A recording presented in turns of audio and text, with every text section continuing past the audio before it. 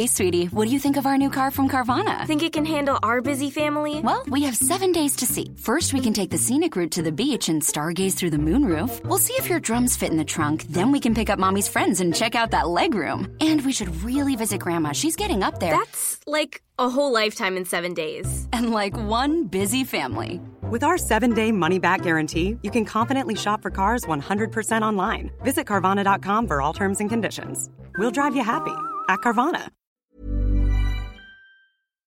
Welcome back to the Daily Poem. I'm David Kern, and today is Tuesday, July 21st, 2020. Today's poem is by an American poet and professor named Camille Dungy. She is a graduate of Stanford and the University of North Carolina, Greensboro, where she earned her MFA, and she's the author of 4 poetry collections, including Trophic Cascade, Smith Blue, Suck on the Marrow, and What to Eat, What to Drink, What to Leave for Poison. And the poem that I'm going to read today is from her most recent collection called Trophic Cascade. It's from 2016, and you can get it wherever you get poetry. As always, I'll read the poem and then offer a few thoughts and then read it one more time. This is how it goes.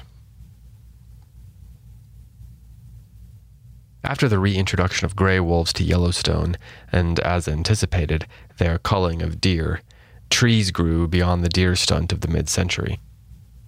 In their upreach, songbirds nested who scattered seed for underbrush, and in that cover warrened snowshoe hare. Weasel and water shrew returned. Also vole, and came soon hawk and falcon, bald eagle, kestrel, and with them hawk shadow, falcon shadow. Eagle shade and kestrel shade haunted newly buried runnels where mule deer no longer rummaged, cautious as they were now of being surprised by wolves. Berries brought bear, while undergrowth and willows, growing now right down to the river, brought beavers who dam. Muskrats came to the dams, and tadpoles. Came, too, the night song of the fathers of tadpoles.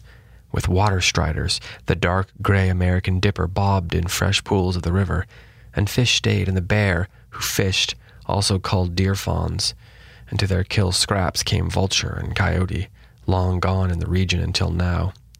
And their scat scattered seed, and more trees, brush, and berries grew up along the river that had run straight, and so flooded but thus dammed, compelled to meander, is less prone to overrun. Don't you tell me this is not the same as my story. All this life born from one hungry animal, this whole new landscape, the course of the river changed. I know this. I reintroduced myself to myself, this time a mother, after which nothing was ever the same.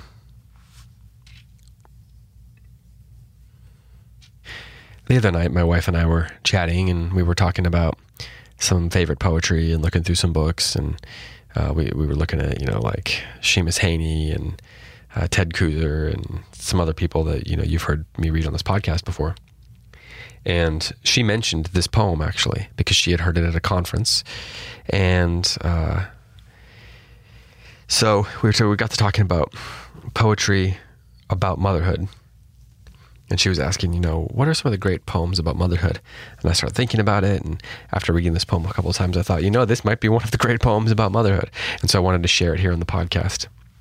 If you don't know a trophic cascade, and I suppose I could be pronouncing that wrong, it could be trophic cascade. I didn't see it very clearly stated anywhere. But a trophic cascade, or a trophic cascade, is, according to Britannica.com, an ecological phenomenon triggered by the addition or removal of top predators and involving reciprocal changes in the relative populations of predator and prey through a food chain, which often results in dramatic changes in ecosystem structure and nutrient cycling. Now, normally I wouldn't read that, but I wanted to point something out because you might have looked at the title of this poem in your podcast app and thought, what in the world is a trophic cascade, a trophic cascade? And then you might have thought, well, that takes some kind of specialized knowledge or something to understand this poem. But the amazing thing is, when you read a poem like this, everything that I just read in that definition is clear by the end of the poem because the poem is good. The poem knows what it's doing. So the poem gives you this specialized or the suggestion of specialized knowledge or necessity of specialized knowledge in the title. But then step by step, in a very tactical, specific, formal way, defines all of that through poetry. There's an attention to detail and attention to language that lays out what I just read was a scientific definition in a poetic definition. And then at the end, we get this incredible, surprising, delightful, satisfying turn, which tells us what the actual theme of the poem was and makes it both personal and universal. And so perhaps this is a poem that is not as well known as it ought to be, but it's a very precise and skillful example of what great poems and what great poetry can do. It takes a complex scientific concept and then it turns it into a narrative.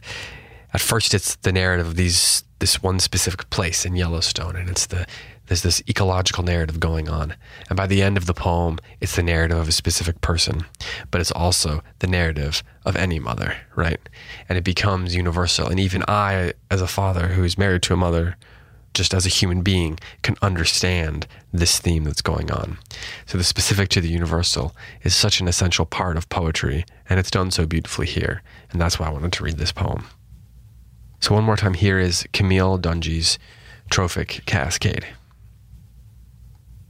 After the reintroduction of gray wolves to Yellowstone and, as anticipated, their culling of deer, trees grew beyond the deer stunt of the mid-century. In their upreach, songbirds nested, who scattered seed for underbrush, and in that cover warrened snowshoe hare. Weasel and water shrew returned, also vole, and came soon hawk and falcon, bald eagle kestrel, and with them hawk shadow, falcon shadow. Eagle shade and kestrel shade haunted newly buried runnels where mule deer no longer rummaged, cautious as they were now of being surprised by wolves. Berries brought bear, while undergrowth and willows, growing now right down to the river, brought beavers who dam. Muskrats came to the dams, and tadpoles. Came too the night song of the fathers of tadpoles. With water striders, the dark gray American dipper bobbed in fresh pools of the river, and fish stayed, and the bear who fished also culled deer fawns, and to their kill scraps came vulture and coyote, long gone in the region until now. And their scattered seed, and more trees, brush, and berries grew up along the river that had run straight and so flooded but thus dammed, compelled to meander, is less prone to overrun. Don't you tell me this is not the same as my story.